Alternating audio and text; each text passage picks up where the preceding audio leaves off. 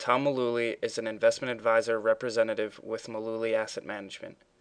All opinions expressed by Tom and his podcast guests are solely their own opinions and do not necessarily reflect the opinions of Mullooly Asset Management. This podcast is for informational purposes only and should not be relied upon as a basis for investment decisions. Clients of Mullooly Asset Management may maintain positions in securities discussed in this podcast.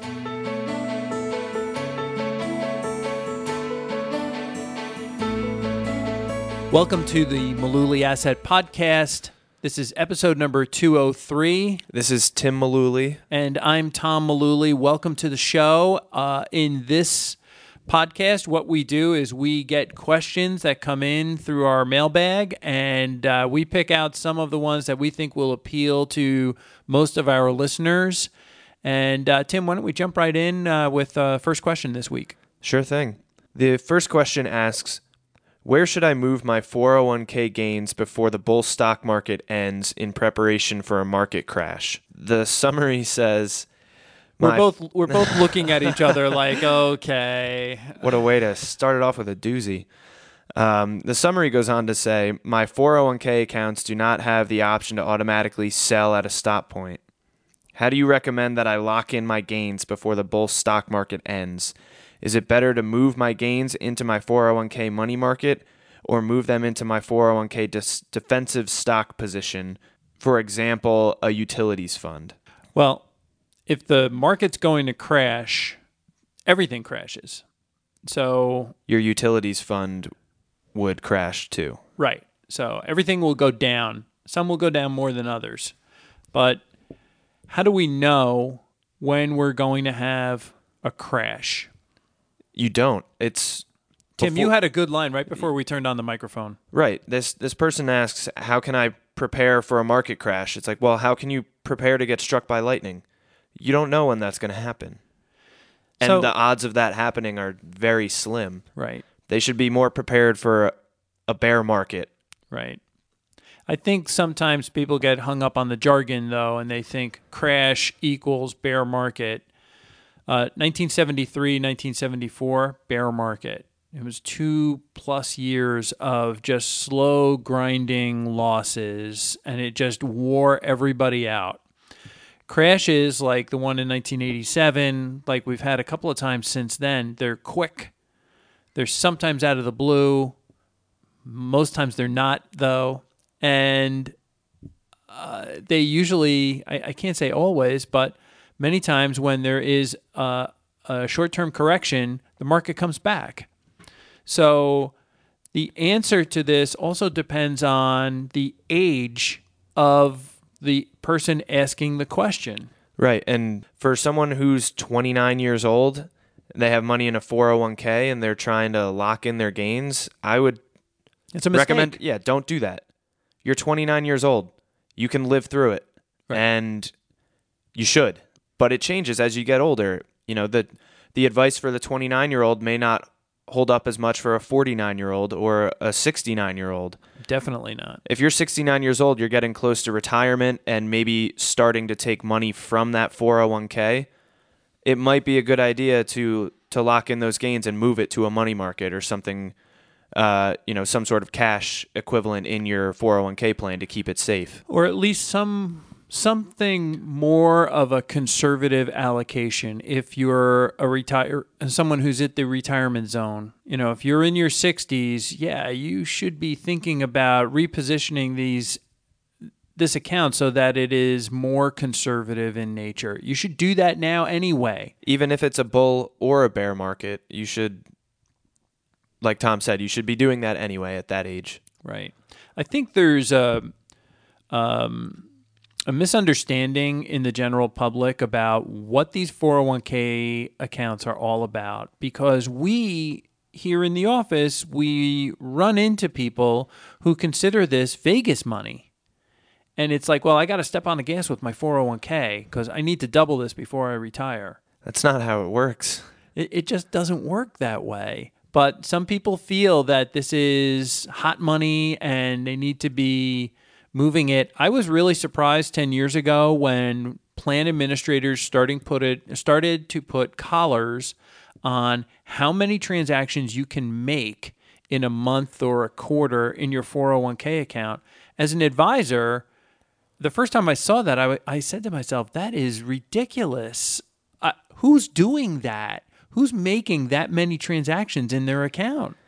Someone getting close to retirement that's trying to find that magic sauce to double their account in a couple of years, but just transacting their way to lower returns most likely. Yeah. So the answer to should I move my 401k gains before the bull market ends,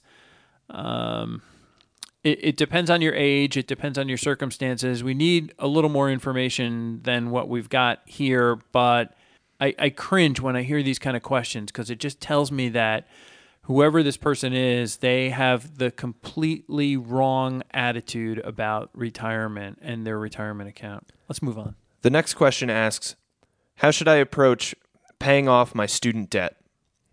The summary real quick says, should I pay the minimum amount required each month or pay off as much as I can afford every month? Well, I would prefer to see someone pay off as much as they can handle every month. So the problem, though, is that some people go a little overboard.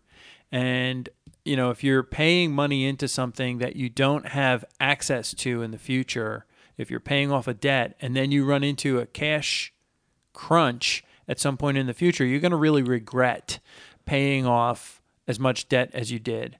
So this is a good opportunity to remind people that that bill or invoice or payment book that you get regarding your student loan, that is the minimum that it will take. You can pay your loan off faster, and no one is going to have a problem with that. The sooner, the better. But you need to make sure that you've got that safety cushion. You've got that. You've got a reserve, several months of expenses, fixed expenses set aside. Before you can do that. And then we would encourage all of our listeners that have student loans or car loans or mortgages over and above that, get rid of it. Get rid of it. Yeah. Debt makes you a slave. Don't ever forget that. The good thing about this question, though, is that at least the person is paying off their student debt. We get questions a lot about how can I get out of this obligation that I've got? It's really hard to get rid of or have your student debt forgiven. Some people have the idea in their head, well, there's always bankruptcy, right? We've actually gotten that question a couple times, and unfortunately, bankruptcy doesn't wipe away your student debts, so that's not really an option. Yeah. And we actually, this week's video for the Mullooly Assets Show is covering that exact topic. So if you want to know more about that, definitely check out the video when it goes up this week. Yes, make sure to tune in to the Mullooly Assets Show, episode number 67. That's our video over on the website and also on YouTube. Yep. It'll cover pretty much everything you want to know about that topic. So, Tim, a somewhat related question came in, and they said, what is the best way to pay off graduate school debt using my 401k? We did not plant these questions. They came in random, but they're too good to pass up, especially since the previous two questions were on these topics. So the summary goes on to say, I have grad school debt. So we have to assume that they're out of grad school. Right. I have grad school debt that I'm trying to pay off as soon as possible. I have savings in my 401k, and I'm trying to determine the best way to use these funds to help pay off my education loans. So they have loans. What would be the most tax-efficient way of doing so? Should I roll over my 401k to an IRA? Is it possible to avoid paying the 10% penalty in taxes? A lot to unpack here. Right. And unfortunately for this person, you really could only use your 401k funds to help you pay your tuition for college. It's now that they already have the loans, you can't really take a hardship withdrawal from your 401k to be able to pay back student loans. So there really isn't a way. The same thing would go for an IRA. There really isn't a way to use those funds to pay for loans that you already have. So, Tim, I want to just back up a moment and let's see if we get the facts right. So it seems that this person has been working for a while, has a 401k balance, but they went back to grad school. Maybe they went at night, and now they have loans for their education that they've got to pay back. And they've got this money sitting in a 401k. So the first thing that I would say is, I think a good discussion to have with a financial planner would be, why are you still contributing to a 401k when you're going to school at night? You could use that money for tuition. So that's the first thing. The second thing is, like you said, they could have used the money while they were going to school as a hardship withdrawal to pay the tuition as they were going along instead of piling up the loans. Now the problem is they've got a 401k balance. They also have student loans. Can they take the money out of the 401k? If they're working, they can't even take the money out of the 401k. They'd have to leave the company to do that. So they can't even do that.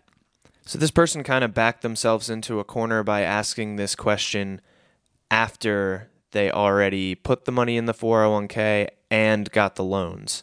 I'm sorry this is going to sound crude, but, light the barn on fire and then ask, what are the safety provisions that we have? Do we have a fire extinguisher? Yeah. And this goes to pretty much all of the questions that we get here. Just a simple conversation with a financial planner before you make some of these decisions would help so many of these people. We sit here and shake our heads, and it's like, you're asking these questions, and a lot of them are after the fact. Right. Think before you do some of this stuff, guys. Come on. And a lot of financial planners will just tell you, even if you're a random call-in, most people in general want to help other people. I think if someone just called in randomly and said, hey, here's my situation, can you at least point me in the right direction? I think a lot of people in our line of work would be interested in helping someone at least not make a fatal mistake. One thing that this person can do in this particular situation is, if they haven't taken a loan from their 401k, they may be able to take a loan from their 401k and use that money to pay off the student loan. They're trading one loan for another. You have to check the interest rates to see if you're getting a better deal on something like that. So there is a way to do it. But the other thing that I caution you to before you do that is the rate, the nominal interest rate may be better. Maybe you're paying 7% on a student loan and you're paying, 5% on a 401k loan.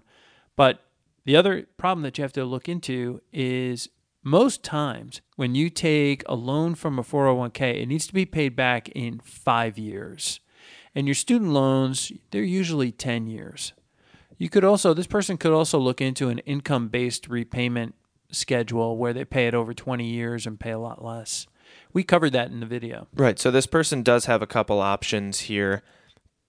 Probably not the options they were looking for, but this person needs to talk to a financial planner. Yeah, that's the long and short of it.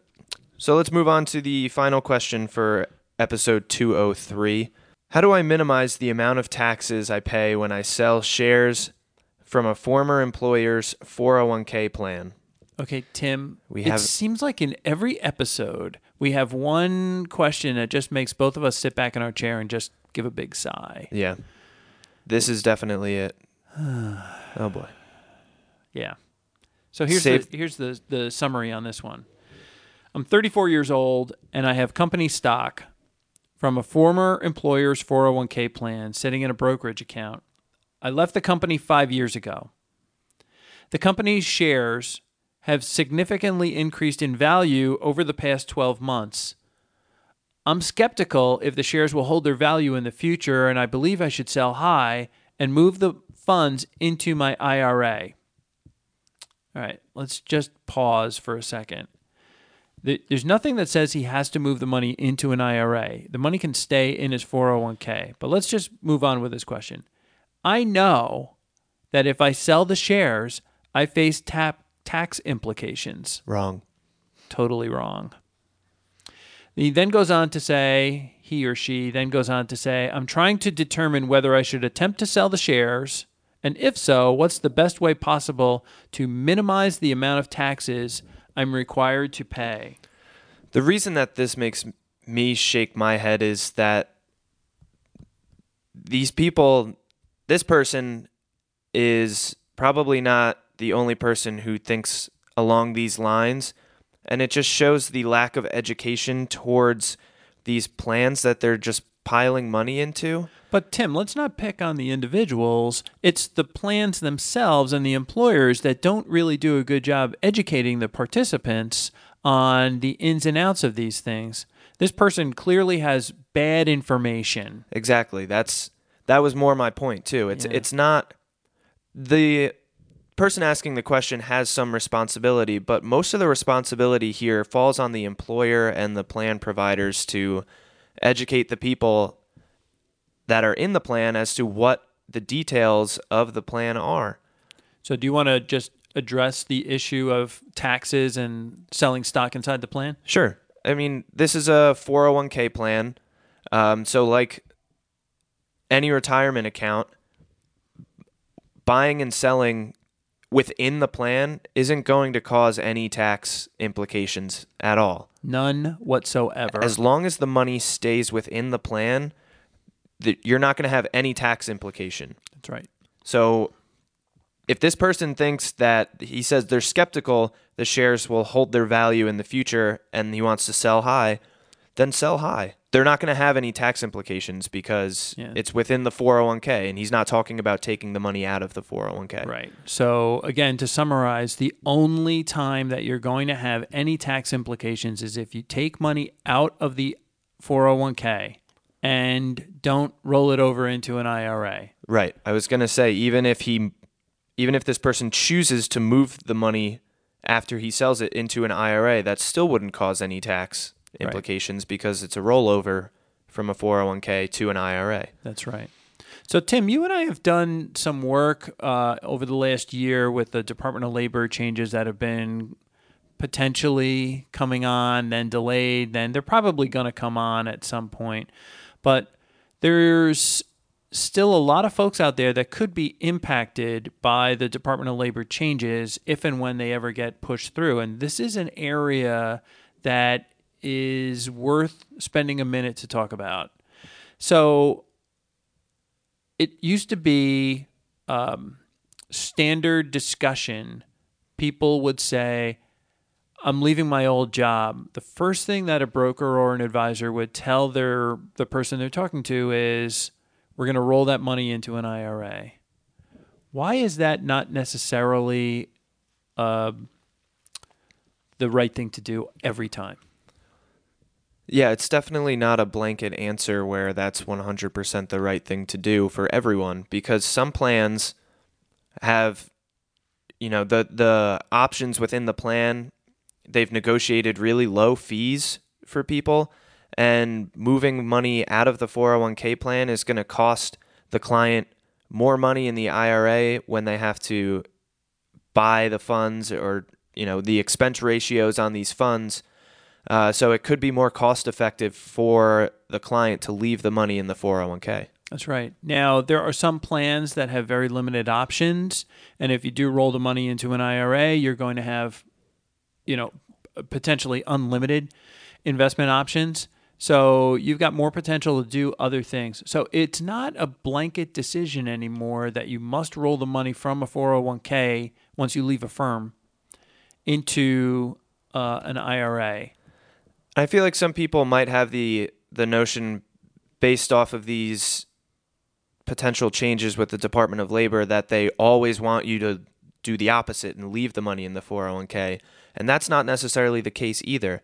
I think the changes that are going to come about pretty much just are asking advisors to have more of a discussion and dig into whether which one is going to be better than the other. It's not necessarily you need to leave it in the 401k or you need to move it to an IRA.